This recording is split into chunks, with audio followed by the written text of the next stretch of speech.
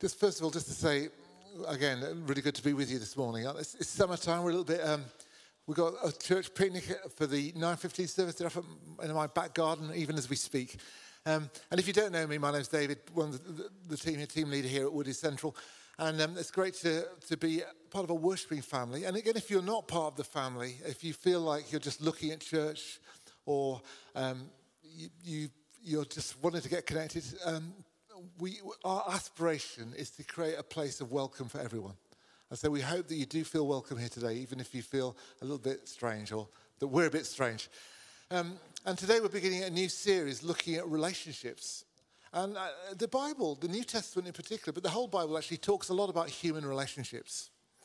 And one of the reasons the New Testament majors on relationships is because the church, the people of God, are a community whose quality of life is meant to be a witness, a message, a picture of what God's covenant community, what God's purpose, what God's thing, jealous about. Oh, if only I was in a context like that where I could know that kind of love and unity and grace and kindness.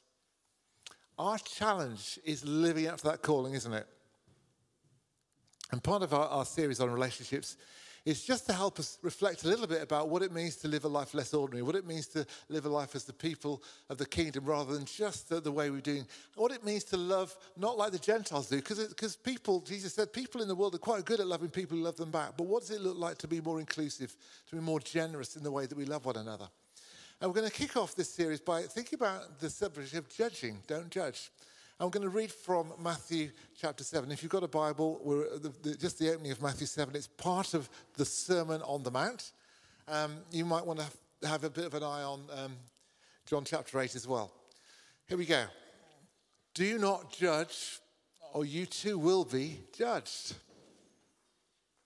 For in the same way you judge others, you will be judged.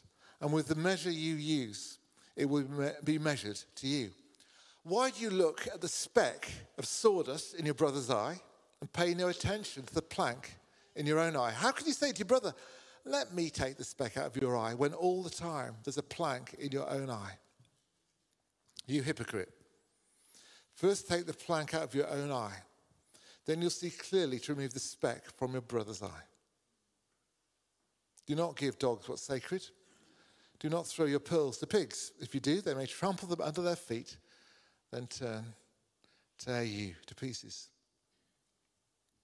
So Jesus is very, very bold and definite here. Do not judge. That's a big slogan that you could... the guy in our 9:15 service, he's had a big tattoo on his back, which I got the privilege of seeing after the service, which says, only God can judge me. But don't judge. It's kind of a big thing that Jesus says. It's not like a hidden away little nuance that you might pick up if you read the Bible very carefully. It's like a big slogan, don't judge. And actually, if you looked at the reputation of church, you might think, oh, really? Has the church obeyed and fulfilled that command very well? Have we got a reputation as being the least judgmental people on earth or not? And probably a judgment that the world would bring to the church is judgmental, ironically. And it might be worth asking, how does that state of affairs happen? How is it that the church is perceived as being a judgmental community rather than a merciful community? So what does it mean to judge? Well, it means to form an opinion about someone and to deliver an authoritative verdict on someone, to decide as a judge to make a verdict. Now, of course, a judgment could be a positive or a negative thing. A positive judgment is, you've won. But we so often think about the negative sides of judgment, even in a competition, say the annual Woodland Church Flower Show taking place next Sunday. There will be a winner, but everybody else will have been judged to be less good than the winner. That's the way it works, isn't it? Judgment can elevate someone and therefore diminish others. But judgment can also be very critical and an othering of other people on the basis of their behavior, their lifestyle, or even their clothing. People did make comments about my shirt today, which is one of Peacock's finest garments. But anyway, But as people, we are prone to judging, aren't we? If you're in an office community, if you're at the school gate, if you're anywhere where people gather, you'll find that insidiously judgments. But when we judge, we're actually not just having an opinion, but making a moral sort of framework. It's an opinion. We've all got different opinions. Some of you may like my shirt, some of you may not, but really it's just an opinion, isn't it? Some of you may like a strong curry. Others may not like spicy food, but that's just an opinion. But there are other things where when we judge, it's not an opinion. We're opinion to something that we feel is a universal, that everybody should think like me about that subject. I'm trying to think of an example which I'm going to use today is perhaps the example of cheating on your partner, having an affair, committing adultery, something like that. And probably wherever you come from in British society today, probably most people would say to cheat on your partner is wrong. That's why we use the common phrase, to cheat on your partner, because cheat's a pejorative word, isn't it? And we probably all agree, whether we're people of faith or not, whether we're socio-economically at one end of the scale or the other, that cheating on your partner is something wrong, that we shouldn't be doing that. We're appealing to a universal code. And it's because we appeal to universal codes when we make judgments, when we give authoritative opinions about people, that religious people are more prone to doing that than other people. Now, there could be all kinds of reasons why we judge people, not just, it might be that we actually feel a bit better about ourselves if we can diminish someone else. We can say, they're doing that, I would never do that. We actually are bolstering our own kind of fragile self-esteem. But religious people in particular, we've got this book. We've got some ethical practices that we take from God, from Jesus. We've got things that we want to hold ourselves to account to. And because of that, we can be prone to being judgmental about other people who are not living that way of life or not doing that within our community. So what are the outworkings of judging, where we put ourselves in that position, where we elevate ourselves over others or diminish them in our own eyes? It's that kind of thing, I would never, or those kind of people. Well, first of all, there's something about judging which means that there's a process of withdrawal, either exclusion or separation. When we judge people, excommunication was the form of judgment that the Catholic Church used. In other words, you are not part of the community anymore. And the earthly community and even the heavenly community, we're excommunicating you, we're excluding you. Or else it might be that we withdraw from people. So an example, like a movement like the Exclusive Brethren movement, withdraws from the world. We even... Exclusive Brethren and other kind of extreme religious groups, they have their own codes, their own relationships, sometimes their own shops or their own water supply or there's a really reducing contact and connection with the outside world which may contaminate us or whatever it is. But withdrawal, separation is a hallmark of judgment. And you'll probably find that you do that yourself too. If you feel critical of someone, if you are in some way judging someone else, you may withdraw from them. If you've been offended by someone in some way, you may withdraw from them. You may try and avoid eye contact. You may want to avoid talking to them. They may be here in this gathering today and you think, oh, they're on that side. I'm going to sit on this side and I'm going to sneak out and not encounter them on my way out.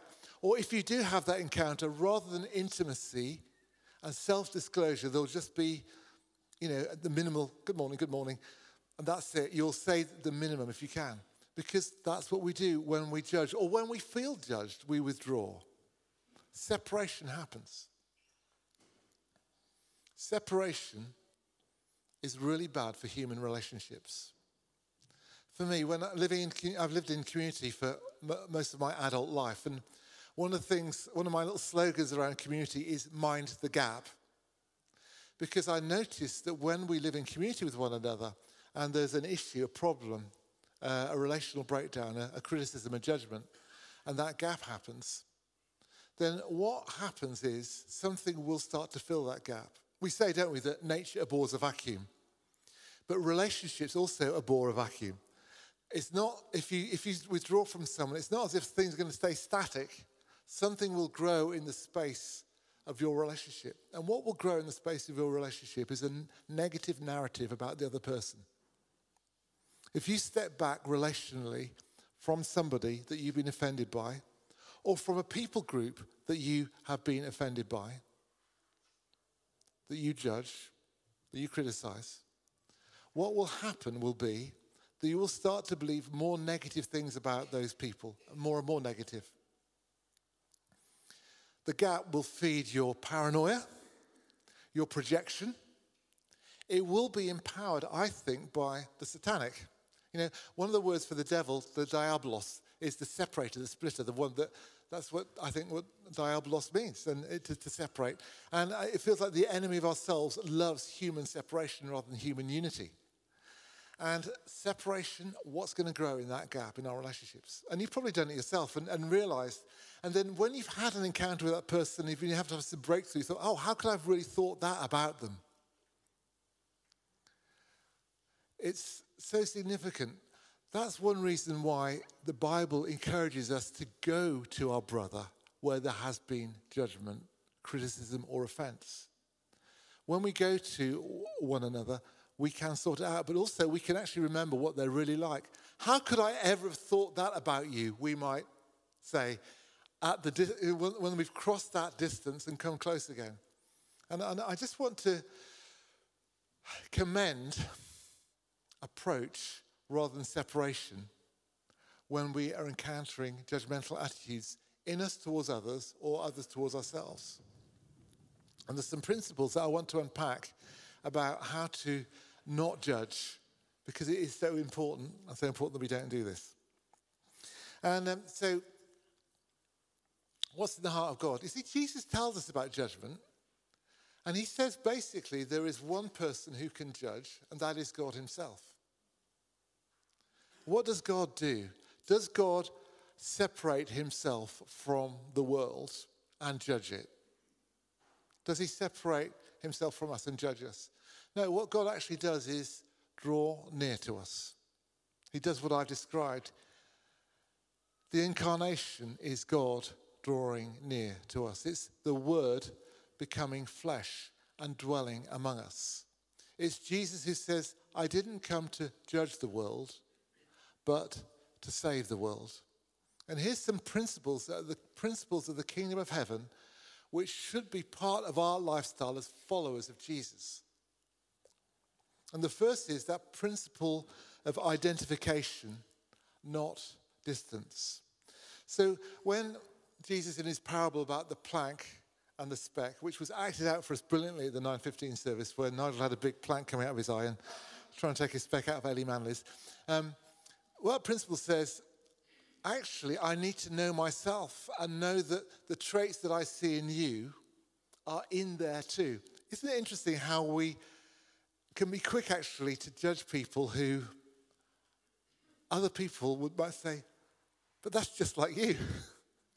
I can, there's a little trivial personal example, but a few years ago, someone in this congregation actually challenging me after a service about my body language looking really sort of like,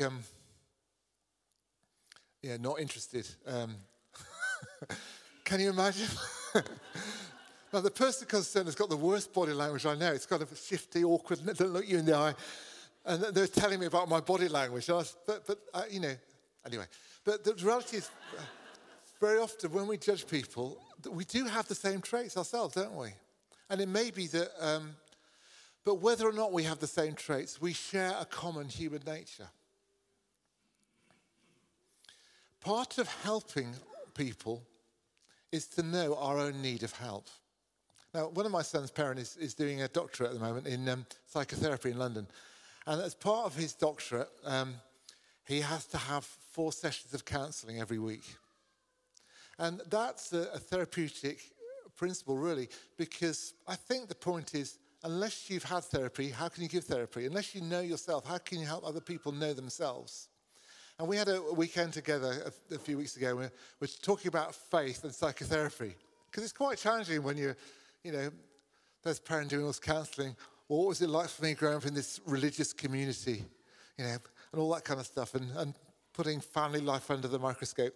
But we agreed together. Isn't it great that Jesus said, take the plank out of your own eye before you take the speck out of your own eye? Because that's, in a sense, the therapeutic basis that he's working on. Know yourself so that you can really help and know other people.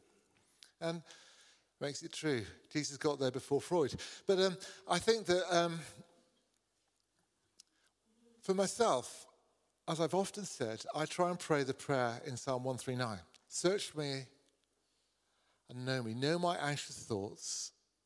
See if there's any offensive way in me and lead me in ways everlasting.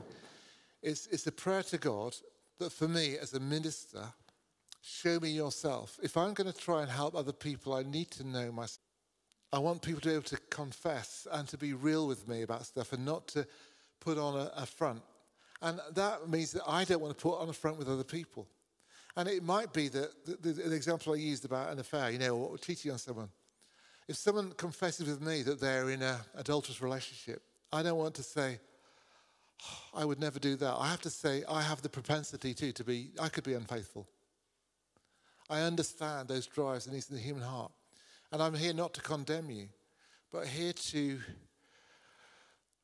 help bring some rescue, something, because this is going to be destructive for so many people. How can we avoid this mess? How can we see some healing? How can we see some mercy and forgiveness here? Because that was a particular example that Jesus was invited to comment on, wasn't it? In John chapter 8, we read about Jesus being invited to judge a woman who is caught in adultery. And John 8 says, the teacher of the law and the Pharisees brought in a woman caught in adultery, and they made her stand before the group and said to Jesus, Teacher, this woman was caught in the act of adultery. In the law, Moses commanded us to stone such women. Now, what do you say? They're using this question as a trap in order to have a basis for accusing him. But why, by the way? They must have seen Jesus as someone who might be inclined to let people off the hook. Jesus bent down and started to write on the ground with his finger. And when they kept on questioning him, he straightened up and said to them, If any one of you is without sin, let him be the first to throw a stone at her. And again, he stooped down and wrote on the ground. At this, those who heard began to go away, one at a time, the older ones first, until only Jesus was left with the woman still standing there. Jesus straightened up and asked her, Woman, where are they? Has no one condemned you? No one, sir, she said. Then neither do I condemn you, Jesus declared. Go now and leave your life of sin. The Pharisees are standing as authorities. They're men. She's a woman. That already puts them above her, Where's the man in the case? He's not present, of course. And they are treating her as an untouchable and someone who would do what they would never do. But Jesus gets straight to their hearts with that question. Okay, so you're going to judge. There is one judge. Which of you is without sin? You throw the first stone. It's Jesus operating that principle of empathy. And he comes, of course, not to punish, but to save. Jesus himself has his most challenging words for those people who have religious pride, and his most merciful words for those people who know they need help. And he draws near to those people. You see, not judging is not saying we don't believe in right or wrong. There's a difference between discerning and judging. Discernment is able to discriminate between right and wrong, but it doesn't other. Rather, it says, this is right and this is wrong, and I in the need of the grace of God to do what's right, and I myself am vulnerable to doing what's wrong. It's acknowledging my brokenness, not standing aloof and saying, I'm above you, because I'm not that kind of person. And we love to do that.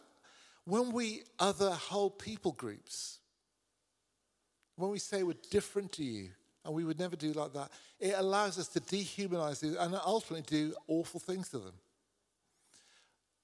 Genocide, ethnic cleansing, massive discrimination happens because we've made a gap between that people group. We've separated from them. They've separated from us. We start to believe bad things about us, about them, which allows us to do really bad things to them. That's what it was like in medieval England, actually. The Jews were separate, and people started to believe ridiculous lies and propaganda that they drank children's blood and things like that, which allowed the persecution of the Jews in medieval Britain. And of course, it's that kind of thing which went on in Germany, led to the Holocaust. Othering, discriminating, separating from. Anyway, you understand it. But we have this principle of discernment, which is in the heart of God. So Jesus doesn't condemn, but he does challenge. Neither do I condemn you. Go now and leave your life of sin. That is not judgment, but it is mercy. I am not going to condemn you, but I am going to point you in the way that God has shown for all of us to walk in.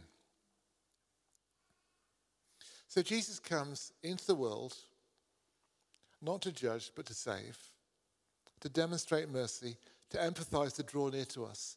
And he calls us to do that too. Now, one of the challenges that faces us as a community is not just our internal capacity to judge or not judge one another, but there will be men and women, young people in our city today who feel if they came into this building, they would be judged and they would not be welcome and they would not be loved and they would not be shown mercy to. And that could be for all kinds of reasons. It could be around socioeconomic factors. It could be around education or race. It could be around sexuality. It could be around a whole range of things that people might think, if I go there, I'm going to be judged. And, every now and then we encounter people say, I'd burn if I went into your church. It must grieve the heart of God, mustn't it? Because he wants us to be the message of mercy to a world that needs mercy so much. And I wonder whether for us there's a real challenge as people to go to people who we think might feel most unwelcome and most likely to be judged and say, we'd love to welcome you. We'd love to get to know you. We'd love to learn and to hold out that bridge of humanity. I love the fact Jesus always did that, held out bridges of humanity to people who expect to be judged. It's like the woman at the well, where she came probably expected to be judged for her lifestyle, by her own village perhaps, and by Jesus as a male Jewish rabbi. And he just reaches out to her, can I have a drink please? A bridge of humanity, a bridge of drawing near that allows a whole lot of other stuff to happen. But that place of discernment, the whole teaching there on don't judge finishes, don't throw your pearls before swine. There are there are attitudes and there is a way of walking. But in the economy of God, as I've said really, mercy triumphs over judgment, as James writes in his epistle. Mercy triumphs over judgment. And that's what we're living under today. In a moment or two, we're going to share communion. And that is a picture of us of mercy triumphing over judgment. That we are included amongst all those people who've been rescued, not judged. There's a challenge for us, isn't it? Because in our culture, the sin word is something that we're not really very comfy with. In Jesus' time, people, I think, were a little bit more comfortable with it, perhaps. I don't know. But our value is accepting everyone, being tolerant of everything, and not discriminating in so many areas. Now, there are some universal things we adhere to, but the idea that someone is in need of mercy is itself quite a big deal. But the challenge of the economy of the kingdom is this. Unless you recognize you need mercy, you cannot receive it. And therefore, we have to acknowledge that we're in need of God's forgiveness and grace before we can receive God's forgiveness and grace. And the reason we challenge at all is because we want the mercy to be received. That's why Jesus challenges those who think they don't need to be challenged. His words of grace to those people who know how needy they are. Like the woman who anoints Jesus' feet at the banquet and cries over his feet and wipes his feet with her hair. And the religious person, the Pharisee, is so offended by that. And Jesus says, her sins which are many are forgiven, and she loves much. She needs mercy. She got mercy, and it made her a better person. It enabled her to do beautiful things for Jesus. It enabled her to manifest love. The religious person who felt he didn't need Jesus was crabbed and small in his hospitality to Jesus. He didn't wash his hands or his feet. He didn't offer the sort of hospitality level that was appropriate, really. And Jesus' harshest words for the Pharisees, not, I believe, to condemn them, but to wake them up, to say, you need mercy too. And today, we have got a good news, but the good news starts with recognizing ourselves. When we look at our eyes and see, gosh, there's a big planet there. How much do I need your mercy, God? Show me myself. Show me my need of mercy. And then in receiving that, the joy that comes from being shown mercy and then giving it away. If we don't feel we need mercy, then we're in that economy of judgment where we judge and will be judged. If we realize that we need mercy, we're in an economy of grace, an economy of the kingdom of God where we receive it freely and we give it freely. So I want to be practical as we come into land and have communion. For us at Woodlands, community is ministry time. When we leave our seats and go and take the bread and the grape juice, we're having an opportunity, first of all, to do business with God ourselves. It's always a time where we can recalibrate our lives, where we can make our confession, where if we've not been following Jesus properly and we've turned away from him, we can come back and receive mercy. So it's great to do that. It's also a place where you've had the bread and wine, where we've got a team of people who love to pray with you. And we want to pray for any need that's present in our service today, whether it's a physical healing or need for encouragement or breakthrough or the power of God. But it might be today that when we come, we may feel that we have been the victim of judgment and we need healing. Or it may be that we're aware that there are judgmental attitudes in our own heart and we need grace. Or it may be that we actually need to deal with something that's a real issue for us. There's some tension around it. But whatever it is, this is an opportunity as we go to communion to be in a place where mercy breaks out. And where mercy is present, I think anything can happen. I love reading the narratives of Jesus in the Gospels. And it feels like mercy follows Jesus wherever he goes. And in the light of mercy, there's physical healing and spiritual healing and deliverance from evil spirits and the hungry being fed. And it's not based on what we deserve, but on the shalom, the bounty, the mercy of God. And wouldn't it be wonderful if our reputation as the people of God was, this is where mercy is so rich that you're welcomed and drawn near to and embraced and not held aloof from. The God who draws near to us invites us to draw near to one another and to draw near to those who are still at a distance. The prodigal son, on his way home, felt he's probably going to get judged. But what he encountered was the father who ran to meet him and showed him mercy. And the one who was judgmental was there ultimately outside the party. The older son separated himself. That's what we do when we judge. Let's not separate ourselves. Let's draw near. Let's draw near to God. Let's draw near to one another. Let's find the presence and power of God. Amen. I'm going to lead us in a prayer that asks God for mercy, a prayer of asking for forgiveness. And then we're going to celebrate the breaking of bread, remember what Jesus did. And then you'll be invited to come to one of the stations where we have communion. So at the front and at the sides, there's stations. And here at this particular place, we'll offer you the bread and the juice on a tray. I think it's gluten-free bread and it's grape juice. It's accessible to everyone. But just a simple phrase, the body of Christ for you, the blood of Jesus shed for you. But then if you would like prayer, particularly at the front here, we'd love to lay hands on you, pray for you and bless you if you feel you need that.